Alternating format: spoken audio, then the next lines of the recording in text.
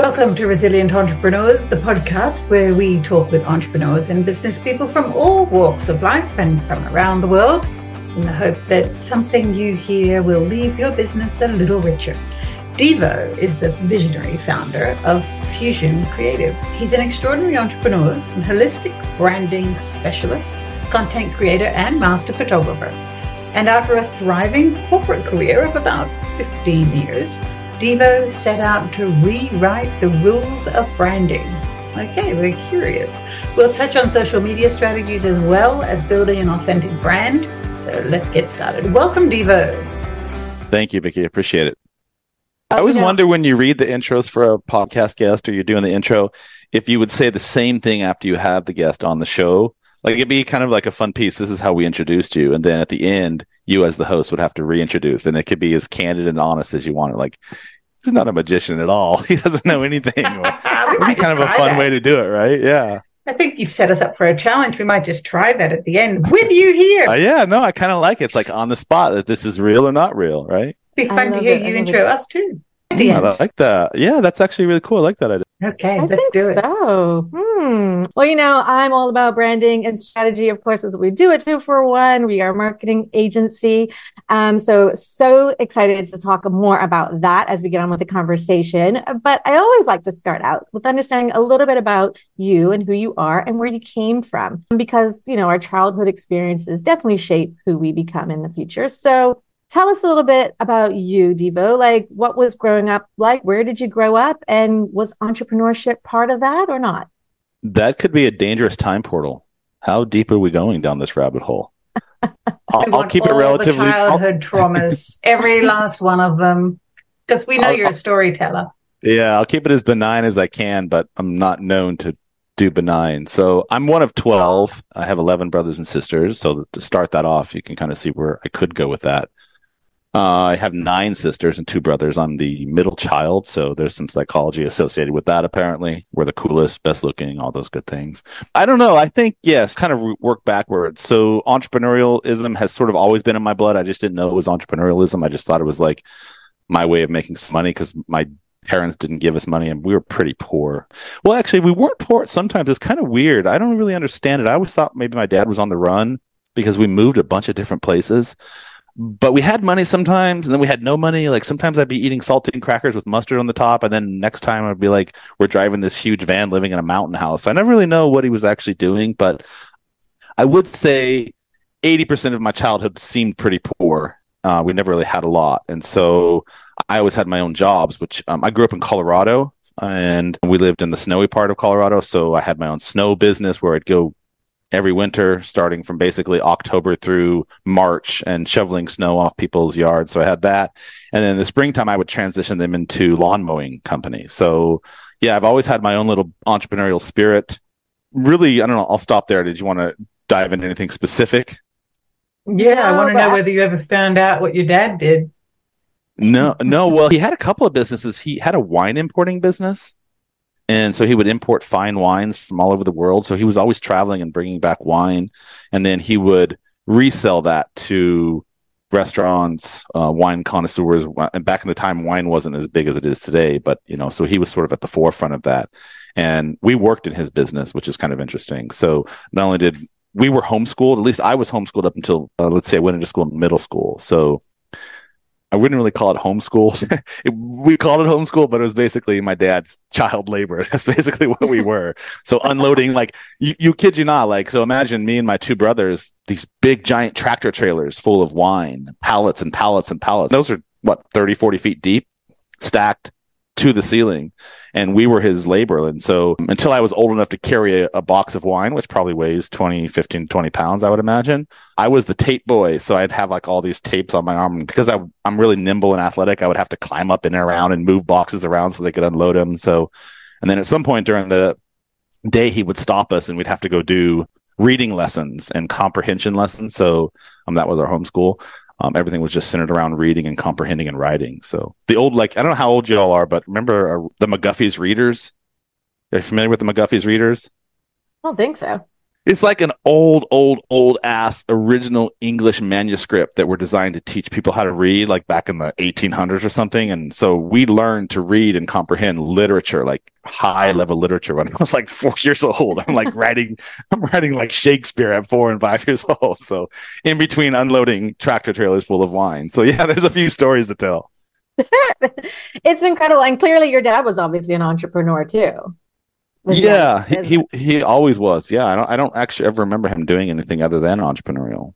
And it makes so much sense when you can look back and you say, it was a roller coaster, times when you felt very poor and times when you seemed to have a lot, moving around a lot. I think that's a very typical entrepreneurial story and very real for a lot of entrepreneurs, is that sort of roller coaster ride. And then very typical of a kid who's like, yeah, I think I don't like that. I'm going to make some money of my own, and then give yourself a little safety and security net. So it all makes so much sense when you explain it. You just diagnosed the first 10 years for me of my entrepreneurial journey, of my scarcity around making money and not having money. So thank you.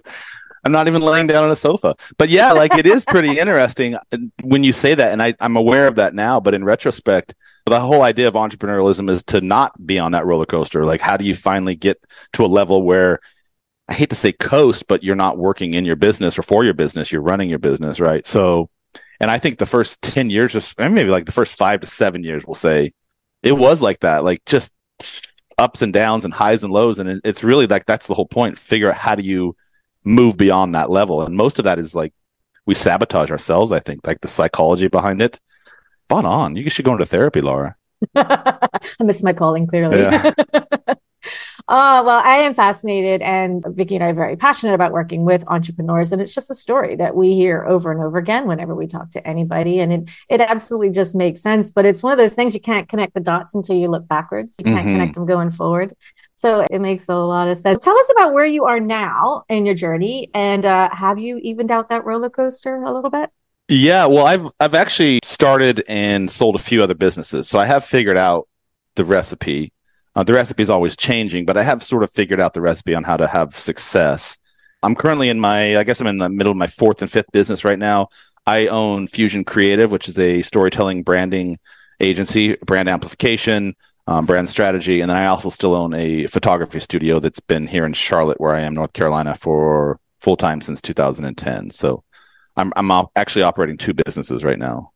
I'm actually trying to morph the 2 into one, but handing off the photography business to somebody else that I've been grooming for a while now. So what is the secret? You said you kind of figured out the recipe. What's the secret ingredient? Well, I don't know if it's a secret. I think it's probably different for every business and every business owner. But for me, it was the whole idea of self-sabotage and getting in your own way and coming to terms with the psychology around scarcity for starters. But then really kind of honing in on what your product is and the value that you offer, and being able to tell that story to an audience that resonates with it, as opposed to trying to be all things for everybody. And I know that sort of sounds cliche, but it's factually true. It's early in my business, I was trying to sell photography, pet photography, boudoir photography, wedding photography, all these different things. And I would talk about that on my website, or I would talk about that with people. And it was just, it's sort of like a double-edged sword. There was no clarity for my audience, but there was no clarity for me exactly like who I really wanted to be and step into my power. Each of my businesses is kind of funny looking back. It's been an iterative journey of self-development and learning through that process. And so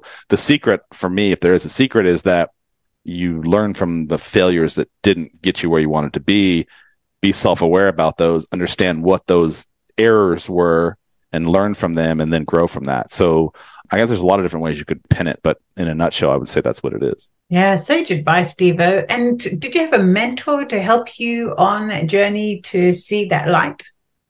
No, all self-taught, all self-mistaked, and just learning from it. I do have a mentor now, or I have a coach. So in the last several years of my business, which also I guess is a secret, this podcasting has been a big piece for me as well, because it's enabled me to connect with a huge audience of people that I've never met before, which is why I launched it in the first place. And then I do have a coach now. I also have a therapist that I meet. That therapy term gets connotations of negativity. It's just somebody for me that, instead of bothering my partner with everything, someone where I can unload digest, process, and get candid, raw advice back. And so for me, I highly recommend it. If you have the way to do that, find someone who, if for no other reason, you can just connect with somebody who isn't your mom that can slap you across the face if you're not towing the line of your own accountability, right?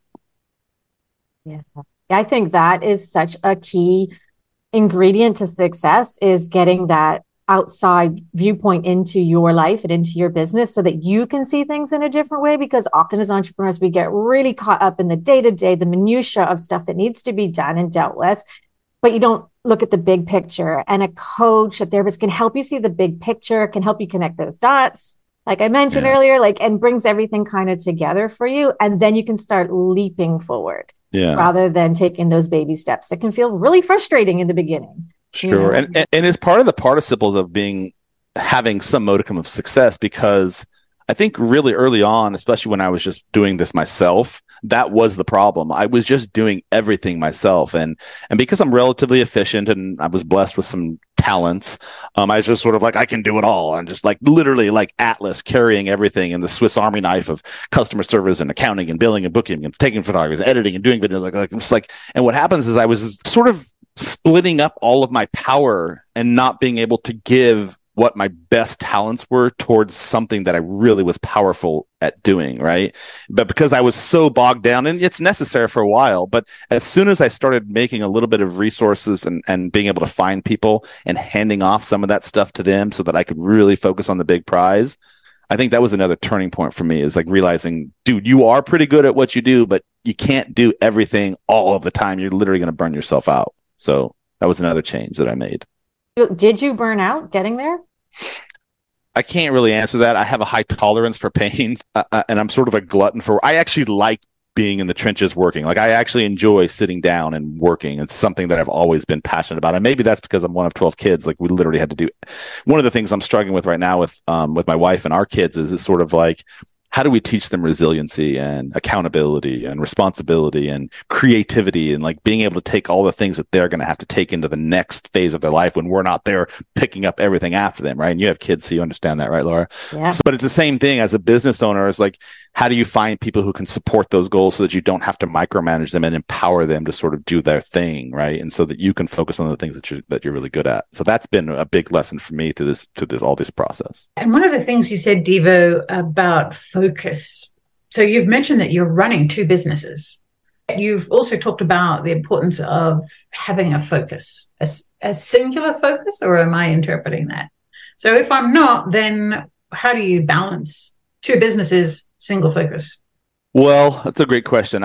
So a singular focus we have to talk about this in terms of micro and macro. So I think it's okay to have multiple focal points within your business because you have different areas that you're trying to grow and you have different pieces that you have to deal with, whether it's customer service or branding or trying to bring on new customers. So those are sort of like the micro pieces of a business. And so you'll have multiple focal points there. But for me, I have an objective, a financial objective. I have a number of clients objective. I have a very clear purpose on what it is that I want to give back to the community. And so instead of like, for me, I think it was a mind shift. And this was from my coach, to be honest with you, of changing my psychology around revenue based only. I need to make this number of sales. I need to bring in this number of clients. I need to make this amount of money. And those are great micro goals to have.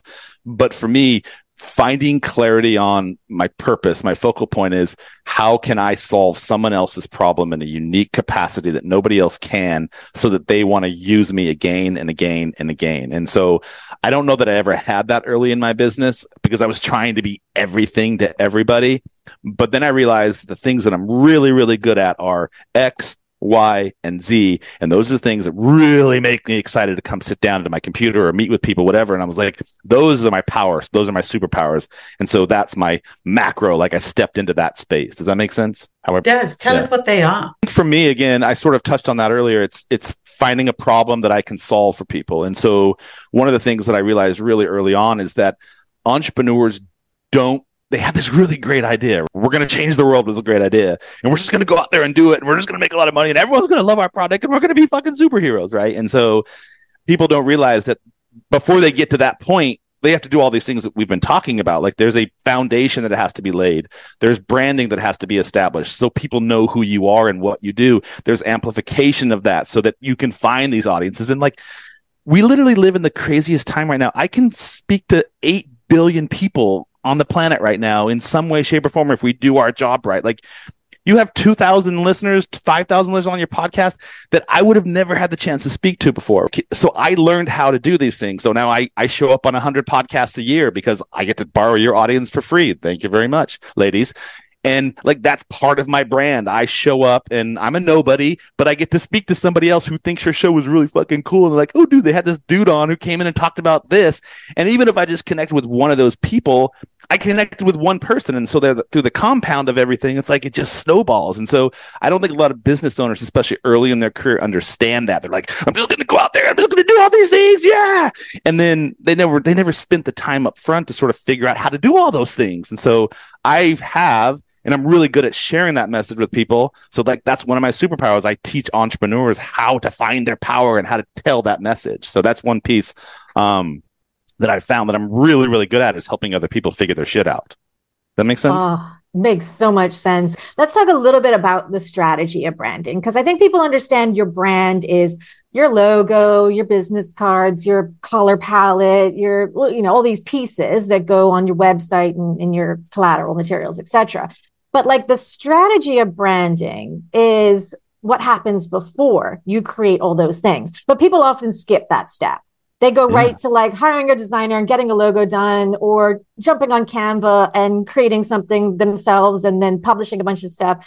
But it kind of gets really jumbled up and messy as the time goes on, versus starting with strategy. So let's talk a little bit about what is brand strategy and why it's important to start there when where you're starting with the idea, right? So you're an entrepreneur, you've got this great idea, you're going to build this widget or this service or whatever it is.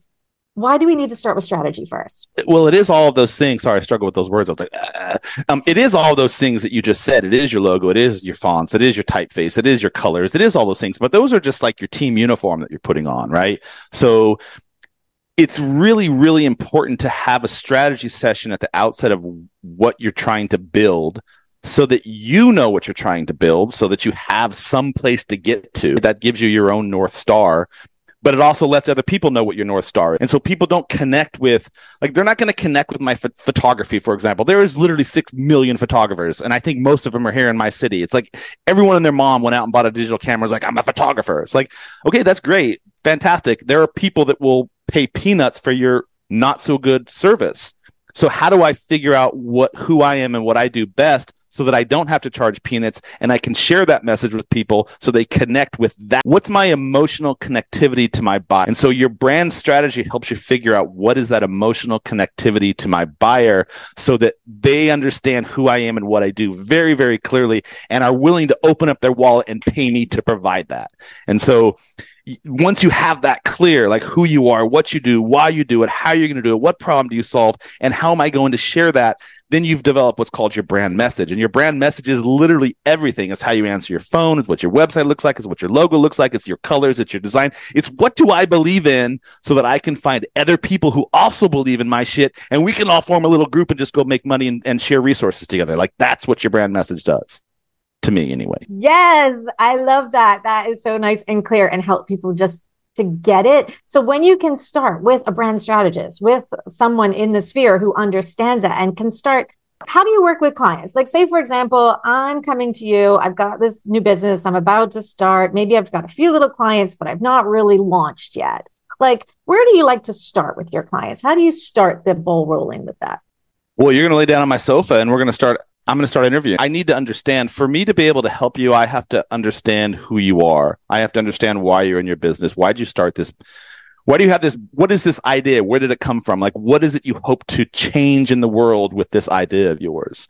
And through that process, it's like double blade introspection. I'm asking questions. We're coming to epiphanies. They're having light bulbs turn on, and then we're having dialogue around it. And then we're figuring out, like, okay, these are the things that work. These are the things we like. These are the things we love. These are the things that are really just sort of nice to have. These are the things that may be beneficial, but they're not really necessary right now. And so through that process, which it's a rigorous 2 days, usually 4 to 6 hours of just me and the client or clients, because some of them bring multiple stakeholders into the business meetings, which is highly recommended. Like if you're just an entrepreneur, that's great. But if you have a team of people that are also going to be buying into this new philosophy, if you have a team of people that are also responsible for making decisions, they should be involved in the decision-making process. Like everybody needs to be here, and we all need to sing Kumbaya around the campfire and figure out what it is we're going to do to change the world. So everything for me starts with this brand discovery audit, if you will. I don't like the term audit because I got audited before. I have like PTSD around the word audit. So I got to figure out a new word. I need some brand help there, Laura. But we go through this discovery process. We just figure out everything that they are. Like, what is this message you want other people to perceive? And there's a fun question I always ask. If you were in a room and just both of you just gave a really cool keynote and Vicky did a mic drop and everyone's like, holy shit, and then you left. Yeah, exactly. And then you left that room. What do you want those people to say about you when those doors are closed outside of earshot? Like, what's that message you want them to say about you? Because that's what they're going to be saying every single time they interact with you. They're going to write it on a Google review. They're going to put it on social media. They're going to share it with their friends. Oh, I know these cool people, man. They have this podcast. You've got to go on their show. It's like, or I know these two people. They kind of suck, right? So you have to make sure that that message that you're leaving with the people that interact with you is not only consistent, it's durable, it can withstand outside forces, and it's transparent also. Like, people don't like fake shit. Like, be real. So how can we be real with what we're providing and not look like we're always trying to sell to you? So we start with that and we build that. And then once we've built that, it's like we have this platform that we can now scale and start building other things. And then once you start building and scaling other things, it's like, holy shit, I latch on to whole new customers because I'm building all these other things and I'm very clear on what I want to do. So I'm going right there and they're going to come right here. So it's like a symbiotic relationship. Yeah. And it's that foundation, because you're talking about the build that comes when you have a solid foundation. Yeah, absolutely. I mean, with metaphors all over the planet, like learn to walk before you can run, like learn to read before you can write. Like you could just keep going on and on. It's like, how do you start with something and don't expect overnight success? Like, it's very rare. I don't even know many people who've done that. There's a few. I mean, you have one genius idea, but like even Amazon took 15 years to fully cultivate and marinate. Have some patience, man. Have some patience. Takes about 20 years to become an overnight success, isn't it? Yeah, I don't know is that a real number? I don't know. It's not overnight. We know that, right? It's never overnight. It's all about the journey. It's about the journey that you take to get there. And often people just see the success at the end because that's a bit that gets highlighted. That is when you're doing keynotes. That is when you have an article in Forbes. That is when you are at the peak and you seem like an overnight success, but it's just because people don't see all that. Layers of foundation you have been building over the years to grow to where you are. Well, yeah, thanks to social media, people think that your shit doesn't stink. So it's like, we're doing everything's great. We're rocking and rolling. Behind the scenes, we're like bill to bill. Oh, you're barely wearing the same outfit for 2 weeks in a row. It's like, but if you want to fast track that process, it is not an overnight success. If you want to fast track that, it's crazy because the very thing that you want, you're refusing to do.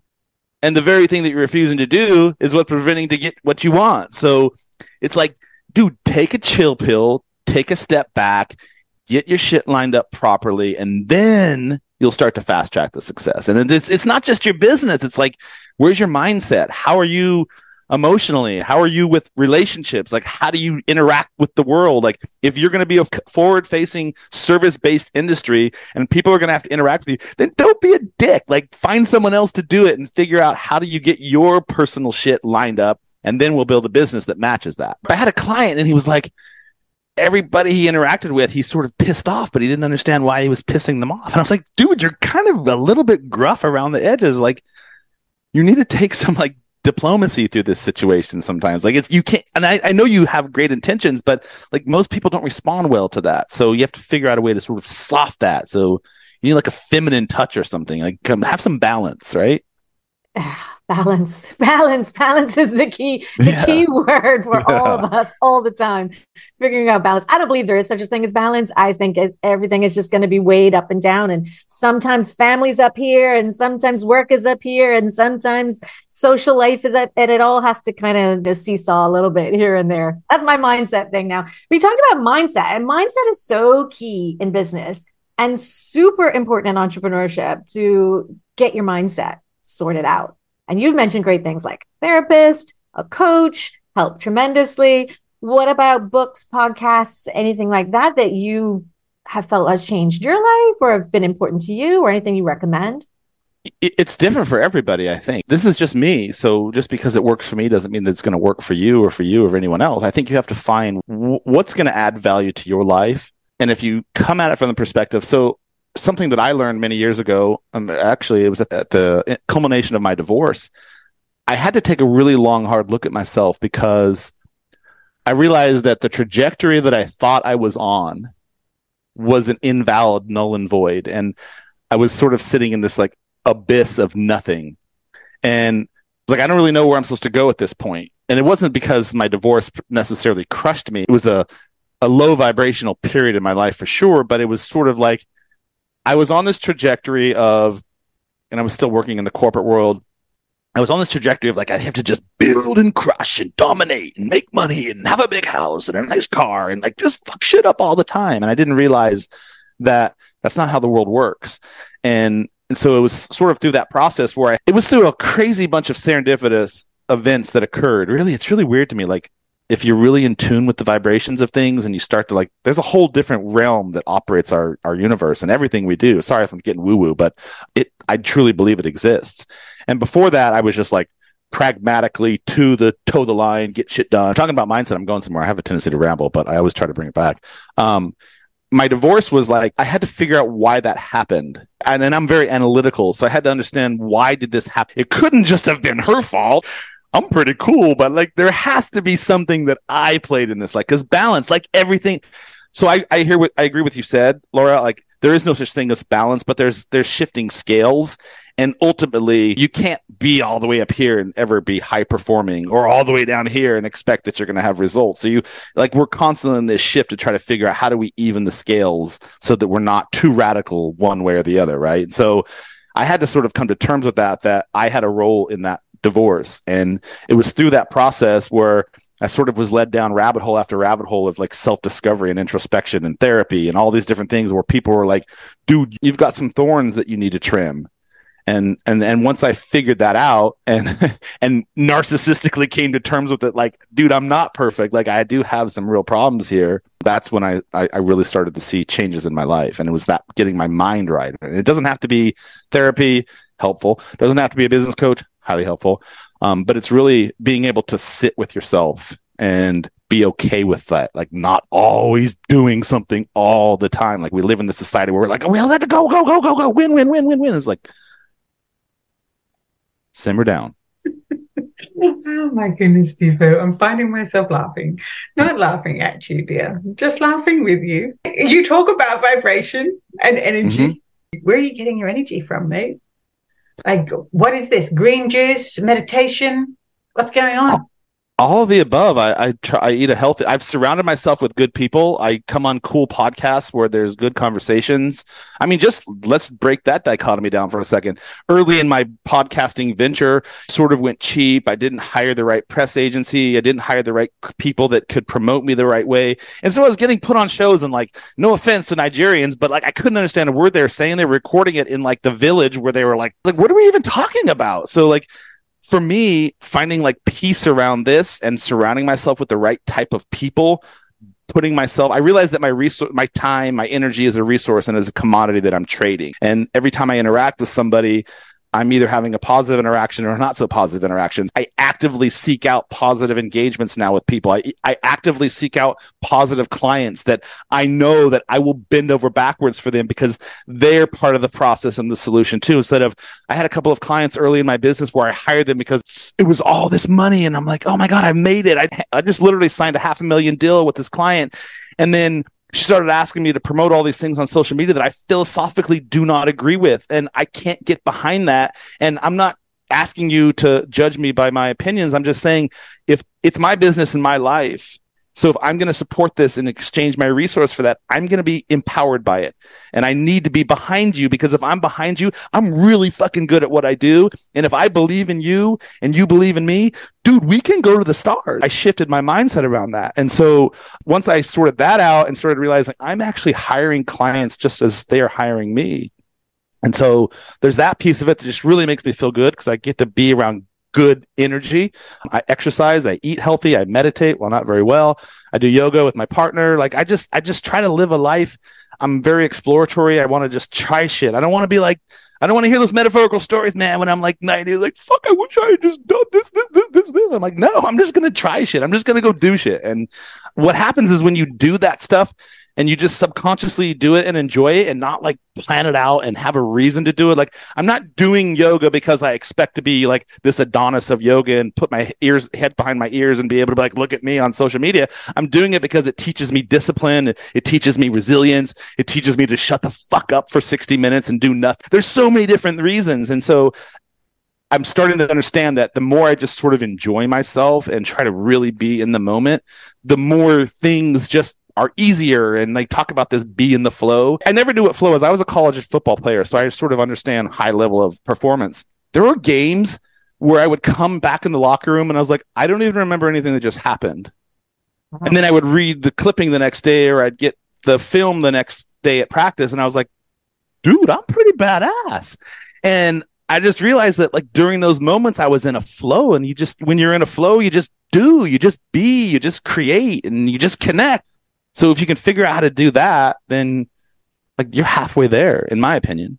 It was a really important message. The question we often ask on this podcast is, what's your morning routine? I didn't want to ask you that question. I wanted to ask you that question of where is this energy coming from? It's an important message. It's very much about being the person you want to be. So my follow-on question to that, Deevo, is what is it that you want to do that you haven't done yet? Are we talking literally or metaphorically, or like just what spiritually? What do you mean? Whichever way you want to interpret it. I mean, you're living life fully. You're doing everything you want to do. Yeah. I just signed up for deep underwater scuba lessons, so I'm doing that now. Yeah. Travel all over the world. I make it a point to go to multiple countries every year. If I was the president of the world, I would require everyone to travel for 1 year. Likewise, yes. Live in a country of your non-native speaking for 1 year. You cannot come home until you have fully immersed in their culture, so you can learn that you're not the center of the universe. And I'm talking to all Americans. Like, you're not the center of the universe. Go experience Pakistan for 1 year and tell me if you don't think they have cool shit going on, or go live in Mexico for 1 year, or go live someplace else that isn't the American dream, because the American dream is not what you think it is, and you're not the center of the universe. So I would say that. I'd like to get my pilot license just so I can travel freely and not be restricted by airplanes and all that stuff. My business coach, he is a former Buddhist monk, and he lived in Nepal for like 10 years, and he keeps promising me that he's going to take me to Nepal and do a 1 month venture. So I'm calling you out, Nick. I hold you to this. It has to happen in 2024. That's amazing. Oh my God. This to me is the dream. What you're describing is absolutely the dream. You created a lifestyle business that works for you and your family, that gives you the freedom to do the things you want to do, to even have ideas like, I'm going to get a scuba diving license. I want to get like, so many people can't even dream those dreams because they're stuck in either the rat race, the corporate world, the 9 to 5, that struggle. For me, that's what all entrepreneurs, well, I don't know, maybe not all entrepreneurs, but what I aspire to as well is to have more and more and more of that, where I can do those things and have those dreams. And travel for me is a big one. Mm-hmm. Travel for me is a big one. I absolutely agree. You know, having kids, and as they're getting older, like there's this need to help them see the world, because you realize, I think you get a very clear vision through them of how narrow their world is when they haven't traveled yet, right? Because that's all they know, that's all they see. How do we take them out there into the world? So I love what you just said. And well said. That is incredible. So what for you is the best part about being an entrepreneur? I get the opportunity to create something with somebody else that enables them to become better because I was there to help them along the way. And seeing them sort of step into their power. And I first discovered this through my photography. I've been taking photos since I was 12 years old. And I'm nothing special. Like, I'm not like a master. I am a master photographer by credentials, but I'm not like this crazy good photographer. Other people think I'm good, but I'm not trying to be humble. I'm just a good storyteller, and I'm really good at connecting with people. And so I noticed early on, I would plan out my photo shoots, sort of like, we're going to go here, we're going to do this, we're going to go here, we're going to do that, we're going to do here. And I was like, literally would write stuff down, like where I wanted to take them. And so I realized in that process that I really wasn't with the client.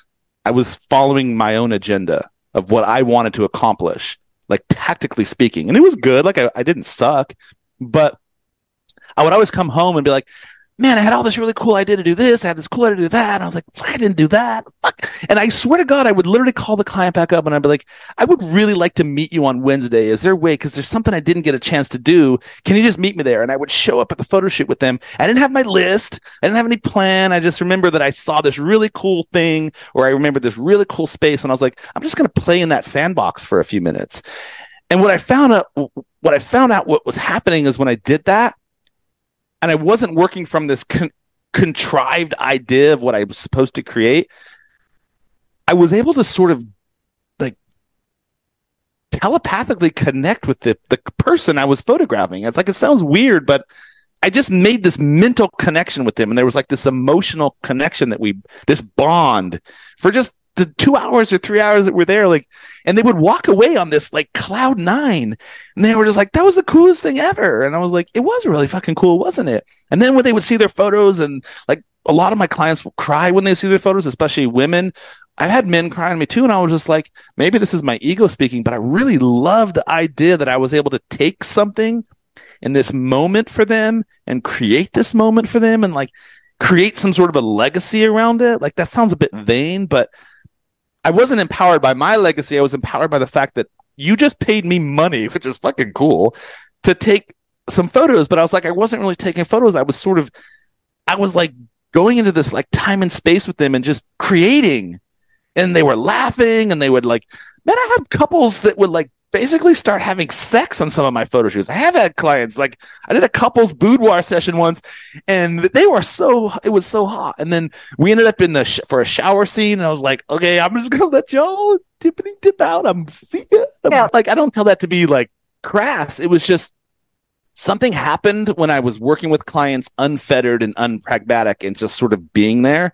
And so I figured out that was the reason what I like doing. And so I was like, how can I, because I don't want to always take photos of people. I want to do other things. And so I just realized that for me, my true power is connecting with people and helping them tell their story in a way that they would have never, ever been able to do. And like, truly, like, I believe that. Like, that's not saying I'm the best brand strategist on the planet. I'm not saying I'm the best but in my own unique way, Laura, Vicky, I will connect with you like nobody else will ever have the ability to do, because they're not me and they're not you, and the way we share energies and the way we connect, like, it will never happen. And so I was like, that's my gift. It's just focus on how I can be here right now with Laura and Vicky and tell their story and blow them the fuck up. And like, that's my gift. So that's how I do it. And like I can't explain it. There's not really words that sort of go into it. And people, you just have to experience it. That's all I can say. You just have to experience it.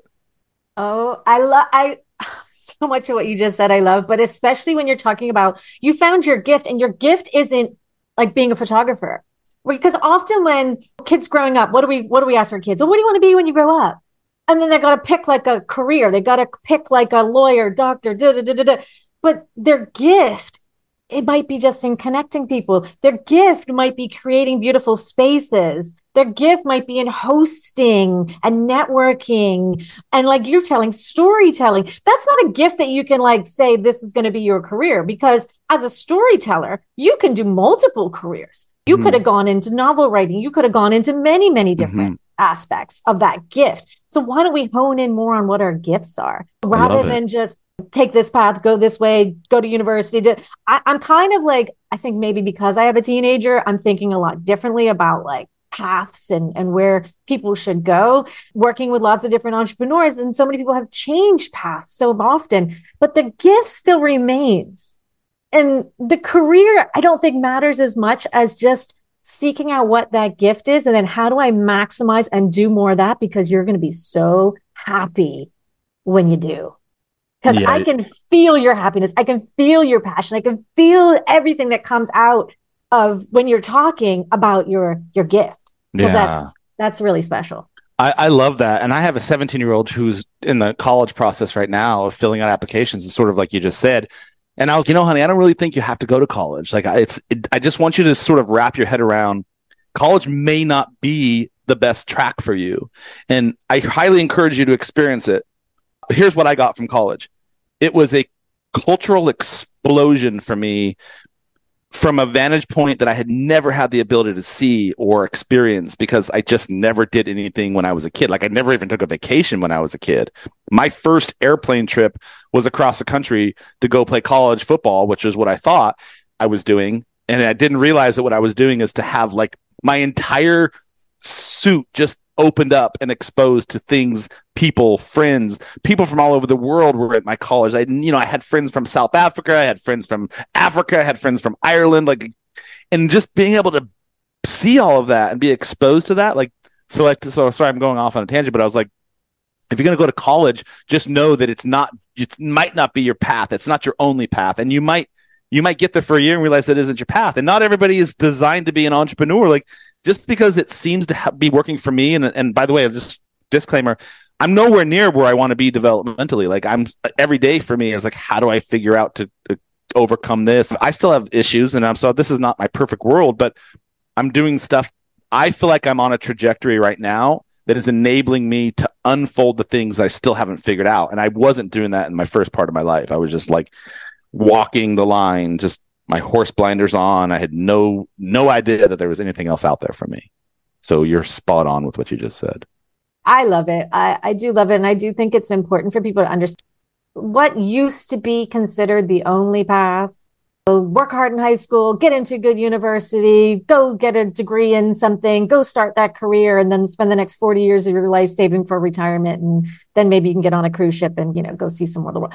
No, I think that vision of life is gone now. I think people understand that is not what life should be. And there's a million different ways to figure out what you want to do, what's going to make you happy. And happiness is, I don't know, I think happiness is sometimes the most important thing and sometimes not. Sometimes it's the grind. Sometimes it's the thing, but it's just about, I don't know, finding that passion. I think that's what takes people to the next level. And you can be a lawyer, work for a law firm for 40 years and be passionate and love what you do and have the best career, and then take a month every year and go travel the world and be happy as can be. Like, that doesn't negate happiness. Like, entrepreneurship, like you said, is not for everyone. I don't think everyone should be an entrepreneur. I agree.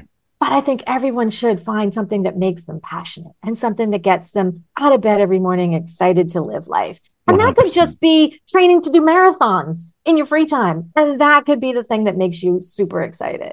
Absolutely. Well said. And happiness means different things for different people. I think for me, I don't even use the word happiness. I think as a society, we're too focused on everybody always having to be happy. Like, therapy makes us happier.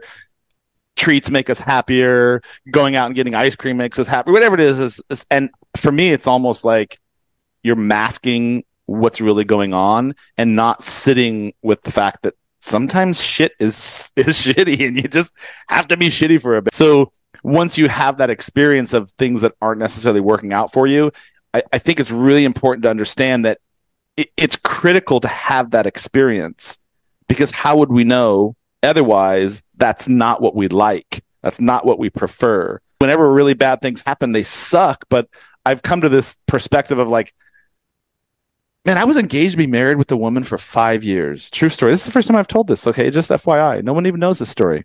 I was engaged to be married to a woman. So after my divorce, I had a bunch of, I love being in relationships. I've just always liked being in a relationship. I've never I just love being, I was in 2 relationships in high school, I was in 1 relationship in college. I just love being in relationships. And so when my divorce ended, that was like sort of part of it. Was like, dude, what the hell? Now what? I thought it was on this pathway. So then when I met somebody and I was in a relationship with that person and that ended after like 2 years, I was like, dude. So then I was in another relationship. Anyway, you see where I'm going. So anyway, I finally met this woman. I was in this relationship for 5.5 years. We were engaged to be married. She's just a lovely woman, has all the things going for her. She's like an ex-model. She's just like, there's an amazing woman. But then that ended. And I was like, what the hell is going on? Like, how my life was on this trajectory. What can I possibly doing wrong? But then I realized, and I don't even know if this was just like an overnight observation for me. I just realized that in every single relationship I had been in, there were central takeaways that enabled me to sort of see the things that I like and didn't like in a relationship, my life, everything. And that everyone that came after that presented something new that was sort of in line with what I was looking for, but there were still a few things that I wasn't looking for. And so that each step was like this journey of like uncovering and discovering. And through that same process, I learned about myself and how I wasn't showing up in the relationship properly and how I could have done better in this direction, or how I could have changed the way I was. And it's like your entrepreneurial journey. It's like every single thing we do is just a process of learning and unlearning and learning and unlearning and learning. And it just keeps going on. And as soon as I started to wrap my head around that and realize that nothing that occurs to me. So I met this new woman, and people call me crazy, but we bought a house together and moved in, and I have like this microwave family of 3 new kids. And it's crazy to me. And there's all sorts of problems with it that are obviously, but there's so much good about it that, like, it's crazy to me that I still am ending in this place. And it's like, my point in saying all this is that every single time something happens bad to people, people are like, oh, it's the worst thing ever. But it's not. It's like the best thing ever, as long as you don't sit on your ass and wallow in it. Like, dude, see what went wrong, why it went wrong, recognize how you didn't like whatever it was, and now figure out how to fucking fix that. And then step into that. That's the metaphor for everything. It's our business, our relationships, our lives, like literally everything. How can we find what works for us and doesn't work for us, and then go after that a little bit? That's everything to me. Yeah, you're talking my language, 100%. I love talking about relationships, just like you. I wasn't always loving to be in relationship. I was very happy on my own. However, I love the whole world of relationships and understanding how they work and getting to know how they work and digging into what makes that person tick and what makes me tick and what makes us work together well. And then the one key piece of relationship advice, since we're here, dear Deevo, and getting relationship advice on the Resilient Entrepreneurs podcast, let's just wrap it up and put a bow on it. The one piece of relationship advice I'll give to our listeners is work out who your ideal partner is. It sounds a bit businesslike, but get over it. Who's your ideal partner? What do you want to see in them? What kind of person do you want them to be? And then ask yourself, are you ready for that person? Because that person has an ideal partner too. And if you're not that person, then it ain't going to work. I love that. May I add a piece of that for me? Do. Yeah. Your relationship with yourself is a relationship as well. 100%. It's probably the most important relationship you'll ever be in. So if you are not figuring out how to handle yourself, your shadows, your demons, whatever it is, if you're not aware of your role that you play in literally every interaction, every response, every choice, every predilection, every obstacle, if you're not aware of how you engage with that and are not willing to grow if it doesn't work out for you, then you might as well just fuck all relationships, because you're never going to have one that's going to work for you until you figure out your own shit. That's just all there is to it. You can't expect me to be in this relationship that I'm in right now and show up the way I should be showing up had I not experienced all those things where I realized it didn't work out for me. I didn't have the connection or whatever it was. But most importantly, I didn't show up the way I could have showed up better, including my divorce. I was a horrible husband in retrospect. Horrible. And all of those things I've now realized they were just lessons for me to learn and unlearn, learn and unlearn, learn and unlearn. I've tried to really focus on me. Like, how that sounds vain, but like, dude, this is all that you have is yourself. So how can you figure that out so you can show up as the best version of yourself and you're not an asshole to people all the time? And that's exactly it. That's how you showing up as the best version of yourself. As much as how am I reacting to things, it's how do I want to present myself? How do I want to walk into the room? How do I want to take that next sales call if we're getting it back to business? How do I want to present in the world? Who am I? Who is my future self? Here I am right now. I'm here. We have total control over who we are, regardless of any circumstances we've been through. In fact, not just regardless of, but because of. Like you said, all of the experiences have made us who we are today. It's a beautiful thing. That. And to have that awareness is so key in business and in personal life. Yeah, and it never stops. Like, it's an iterative process. It is. We have a brief amount of time while we're here on this planet to do something. So most of that something involves you figuring out your inner mechanics, your inner engineering, and being able to work with that to the best degree possible so that your experiences are in alignment with what you're looking for. Yeah, and alignment with the way you want to impact the world. Yeah. Fantastic. It comes down to values, right? Being clear on your values and living in your values. I think that's another part of business that's really important. We've said this before in our podcast, but if entrepreneurship is not the best personal development journey in the world, then nothing is, because you really have to work on yourself to get better and better at entrepreneurship. And growing a business, building a business takes a lot of introspection. Because like you said, if you turn up like an asshole all the time, you're going to lose clients. It's just inevitable. Your business is not going to survive long term. And we're in it long term. Like I don't know a lot of people that became an entrepreneur and then decided to go back to any other type of living. I know one. She said entrepreneurialism is not for me. I like being able to, I don't want to always be under the spotlight. I don't always want to be under fire. And that's fine. She figured it out. I respect her more because she figured it out and realized that this is not my superpower. My superpower lies in this. And I'm going to go back to that. And I'm going to do the best job I can possibly do. And that's totally cool, man.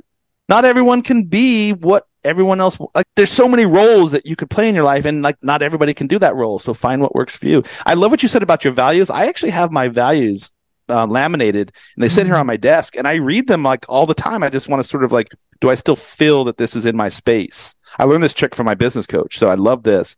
And so I read my values. I have pictures that are associated with them, and I look at them, and I'm like, is this still like working for me? Is this where I feel? And this changes. So that's a really important point you just made, Laura. I really love that you touched on that. When Vicki and I started 2 for 1 together, and this business is only 3 years old, that us working together, the first thing we created was our values. That was literally the first thing we talked about. The first page on our website, like it was just super important for us to be aligned in that way. And I know that's the secret to our success. And how do you handle between the two of you? This is another piece that I always think is fantastic, is how do you handle conflict? And that's really important in your relationship, especially if you're in a romantic relationship, right? Not everything is smooth sailing. We've been talking about this for an hour. Like, you're going to have obstacles. So how does Laura and Vicki sit down and manage the conflict? And is there a copacetic solution, or at least that you believe that you can find one without a bunch of bullshit and drama before you get to that point? And how does that work? That also should apply to who you hire and who you work with and who your partners are. Like, how can you envision handling conflict together? Because it's really important. And my last partner and I, we did not handle conflict well. And what happened is it snowballed, and then it became what it becomes. It's like apathy, resentment, all the things. Like, you can go through the stages of relationships and why they fail or succeed. And it's like, you don't ever want to be in a situation where you're going to have resentment or apathy, because like apathy is the worst thing ever. Like, you just don't give a fuck about that person. And I'm not saying that was for us. I'm just saying, if you get to a point where you have apathy about anything, dude, it's time to sit down with Laura and have her lay down and talk about on her sofa how she can give you therapy, because apathy is the worst thing ever. Like, if you just don't give a shit about anything, like for real, like you need to have a long, hard look. That's when you hurt people. Yeah. When you are apathetic, that's where you really can hurt somebody. Yeah. Even if you don't want to, even at your heart, you might love them and care for them. You can really hurt somebody when you get to that stage. Yeah, handling conflict. I will be the first to admit I am not great at conflict. I avoid it as much as I possibly can. So I know that is my thing I deal with a lot, but I think having kids has made me a little bit better at it, because I'm a bit more used to having to deal with conflict and being in traumatic relationships and all of that. Absolutely. I have learned my lessons. But for Vicki and I, it's communication. You know, we talk every day. When the stuff comes up, we do talk about it. Vicki is better than me at bringing stuff up and putting it on the table. So we do have to discuss it. But Vicki's superpower is communication, 100%. So I'll give it to her for that. She'll put it up on the table before me, but I stand up and we talk about it. And yeah, I think that's just really the key, to keep the communication. You're self-aware of your shortcomings around conflict. So I wasn't self-aware around my conflict resolution skills. I thought that I had the answers. And so the first step for me is like, if you're aware of that, Laura, then that's fantastic. So now, what are the qualities that you don't like how you show up? How can you address those? Like that would be your next therapy session with Vicki, since she's really good at communicating this to you. How can you show up with Vicki in this relationship so that if there is a conflict, you're still showing up with your most honest and kind, even though you're upset, but how can you still show up with your most honest, transparent, and kind solution to the problem? My grandfather used to say, dude, if you don't like something, that's fine, but don't complain about it unless you know how to fix it. Like, if you can't fix it, don't open your mouth. And I was like, well, that makes a lot of sense, actually. So how can you fix it? How can you fix it so that you don't have to keep having that same problem resurface? I want Vicky to give her response. I'm enjoying just sitting back and hearing about this conflict management. I actually, when you asked the question, I thought, interestingly, after 3 years, we really haven't had a situation where there has been conflict. Now, possibly that's because Laura likes to avoid it, or it's possibly because I'm quite tuned in. We're both very tuned into each other in a very fascinating way. We're on the opposite sides of the planet, but we usually know when one of us is distanced a little bit or something's not quite right, and we'll ask each other about it. And like you said, it's communication. So for me, I used to be an absolute avoidant of conflict as a kid, but definitely more so as an adult. I just like to get ahead of it, ask the questions. If something feels a bit off, like touch base. I'm also very mindful, very aware of what my triggers are and what makes me a bit aggro on things or impatient. And then I'll check in and go, oh, that's just you talking to you again. So really that has nothing to do with that person. So we can let that pass. There's always a reason for it. This is why I'm actually also a life coach, and I just enjoy this whole aspect of human dynamics because we're so in control, and there's so much available to us to live such a full life. And that's why I find it fascinating to see you, Deevo, living fully, being aware and having the energy that you do and just going for things. And it's my dream for everyone on the planet to be able to do that. Thank you for saying that. I have a lot of work to go, and we're not trained to do any of what you just said or anything that we've talked about. We're not trained that way. Like, think about our lives. From day one, we're put into a row in our schools. We're sat down in a desk. We're told to look forward at a teacher. We're told to wear costumes or outfits or whatever it is. We're taught the same material. Move on to the next grade. The same thing rinses and repeats itself. We go to the next grade. We walk in lines between classes, like all the nonsense. We're not taught to think critically, to understand ourselves. We're taught to like memorize stuff. And I'm talking about the public school system and primarily, but we're taught to memorize stuff and then parrot it right back to a standardized test where we have to fill in a bubble. And there's no aptitude or thought or critical thinking or creativity. It's like all those things are said. They're just thrown out the door, and we're just taught to like, just do well, get a good job, get on a good team that's going to allow you to do all kinds of cool shit and buy nice things and just consume. Oh, we're never taught all these other things that actually run the planet and run the universe. And like, what's one crazy thing that I have really learned in the last few years, and I'm still struggling with it, but you, me, all three of us, like, we're literally connected, and the entire planet is connected, and all the resources that we consume are connected to us, and like everything is connected. If you want to watch the coolest show ever, it's called Borealis. You'll find it on, I think, Amazon or Netflix. I forget. But it's about these scientists who spent like 20 years living in the Borealis forest up in Canada. And then they compiled all their data and research after 20 years of observation and tests and study and like everything. And the show is mind-boggling, like how the plants and the trees and the animals all work together, and everything from fires starting to seeds growing to like, it's crazy to me. And so like, when I watch that show, which I'm like on my 15th version of it now, because every time I watch it, it's like reading the Bible. You just learn something new. You just keep picking up on the fact that every single thing we do is connected. And every time I have a response to something, I'm going to affect you potentially. Like whether it's road rage or doing something kind, like you're going to have a different response to that person because they're connected to you intrinsically and literally in every single way, shape, or form. And like, you may not have an effect on them that day, but at some point you're going to have an impact. Like your show and bringing on these people that you talk to and interview and let them go down rabbit holes about weird stuff. It's like somebody's going to listen to this. I hope maybe one person is going to listen. Like that was the cool conversation between those three. I would really like to sort of learn a few things about this. And so then they open up their books or they open up their mind because it's like, dude, we are like, you're making a change. You're making a difference, and everything you do is making a difference. Even if it's tiny, you're still making a difference. So just find a way to make a difference. Wow. Deevo, yes. I suspect that you see yourself as a bit of a disruptor. Am I correct? Well, I don't know. I don't really like labels. I like to do things that make people think and make people question. And I just hate the whole idea of status quo. This is the way we've done it always, so this is all we're going to do. It's like, dude, there's like 5,000 million ways to do one thing. Like maybe this way, the reason this isn't working for you is because you've just been doing it the same way all your life. If you want a different outcome, then you're going to have to try a different approach. So if that's called disruption, then sure, sign me up for that list. I don't want people to think that they're stuck. I don't want people to think that there's not.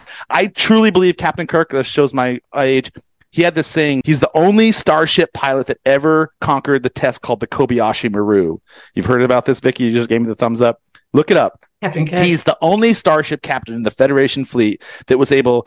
But there's this dude named Captain James T. Kirk, William Shatner. You heard of him? and he's like Captain Kirk. Come on. Yeah, like he's this improviser. He's this ladies' man. He's like all these things. He's like the perfect model citizen of captainship. But he's not any of those things. He's like, he cheats. Well, not cheats, but he rewrites the rules to everything. He doesn't believe in the Kobayashi Maru. He doesn't believe in the no-win situation. He believes that every single problem has a solution. And I firmly believe that no matter what the problem, whether it's global, political, your personal relationships, your business sucking, the fact that you are getting fat because you're getting fat, there's a solution to that. Like you can figure it out. There's always a solution, and it may not come right away.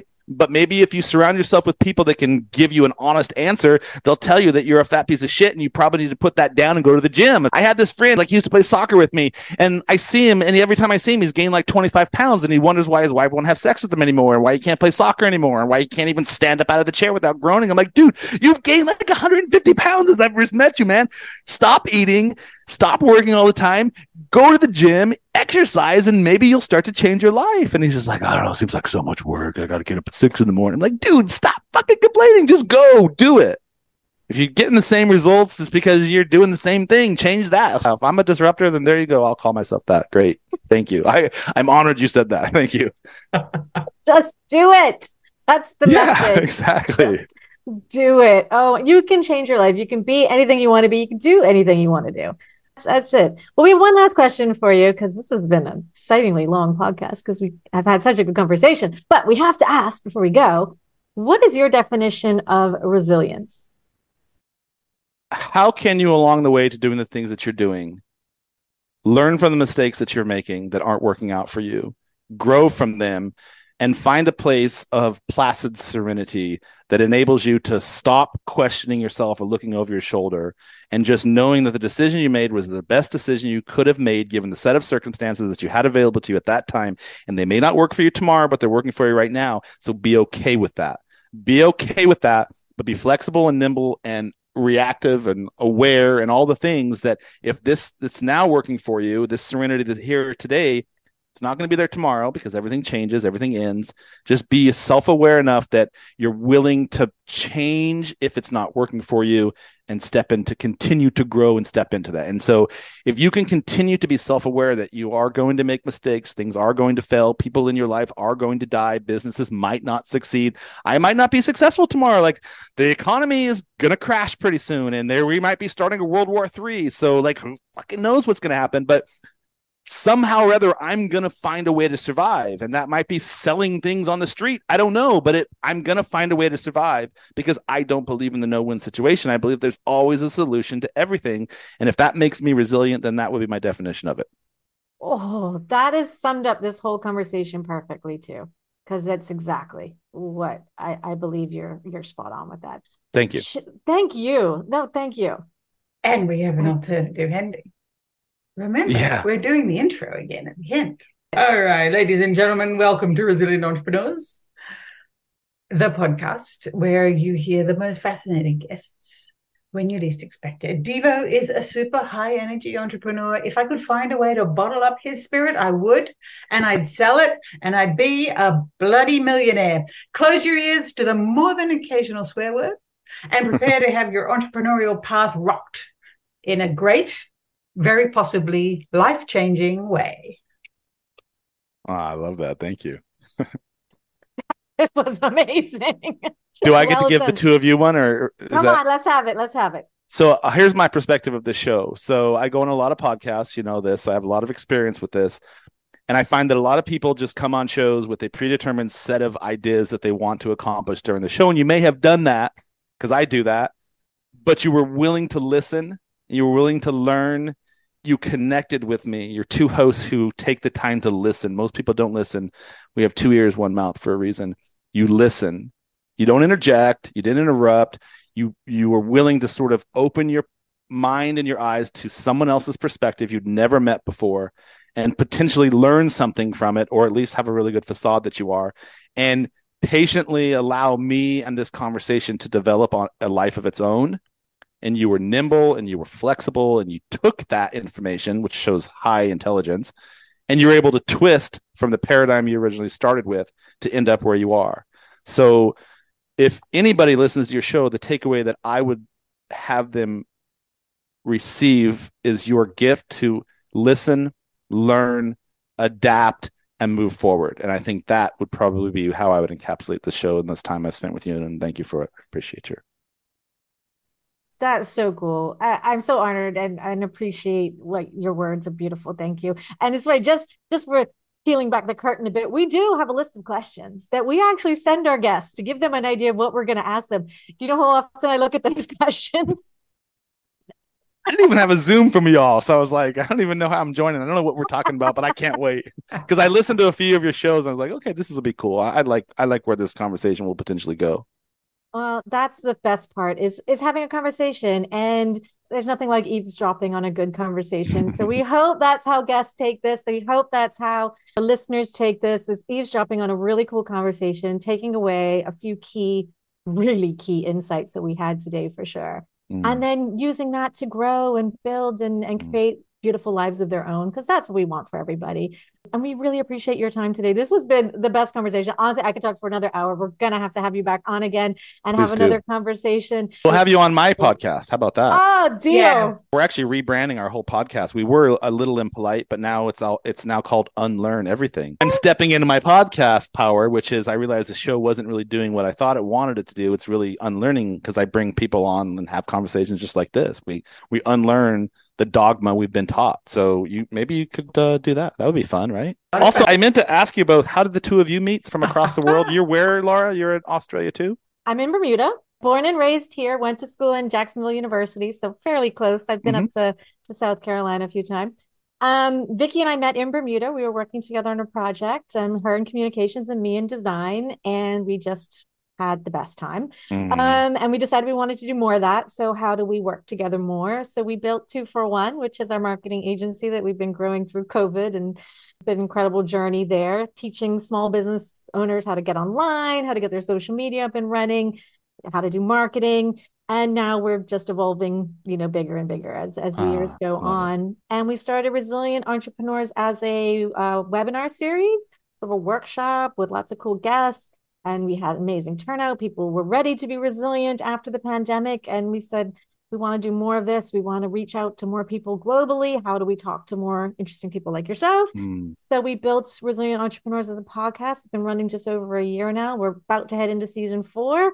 And it's incredible, amazing. And it's the most fun. Yeah. That's fantastic. And from across the world, it's just amazing to me.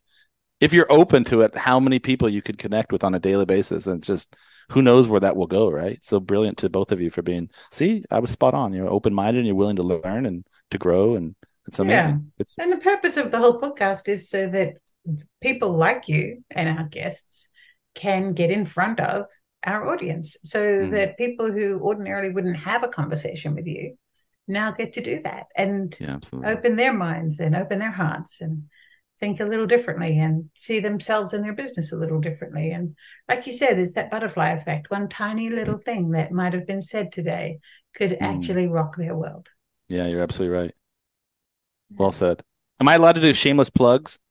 Go ahead. Please tell us about your workshop. That was the one thing I wanted to ask. Before I do that, I just want to thank Rachel, Jennifer, and Melissa, because they're my press team and they got me on this show. So without them, I would not be able to spend this last hour with you. So thank you. And I have a webinar coming up. It's going to be an 8-part series designed to take you from 0 to 100 in building your business.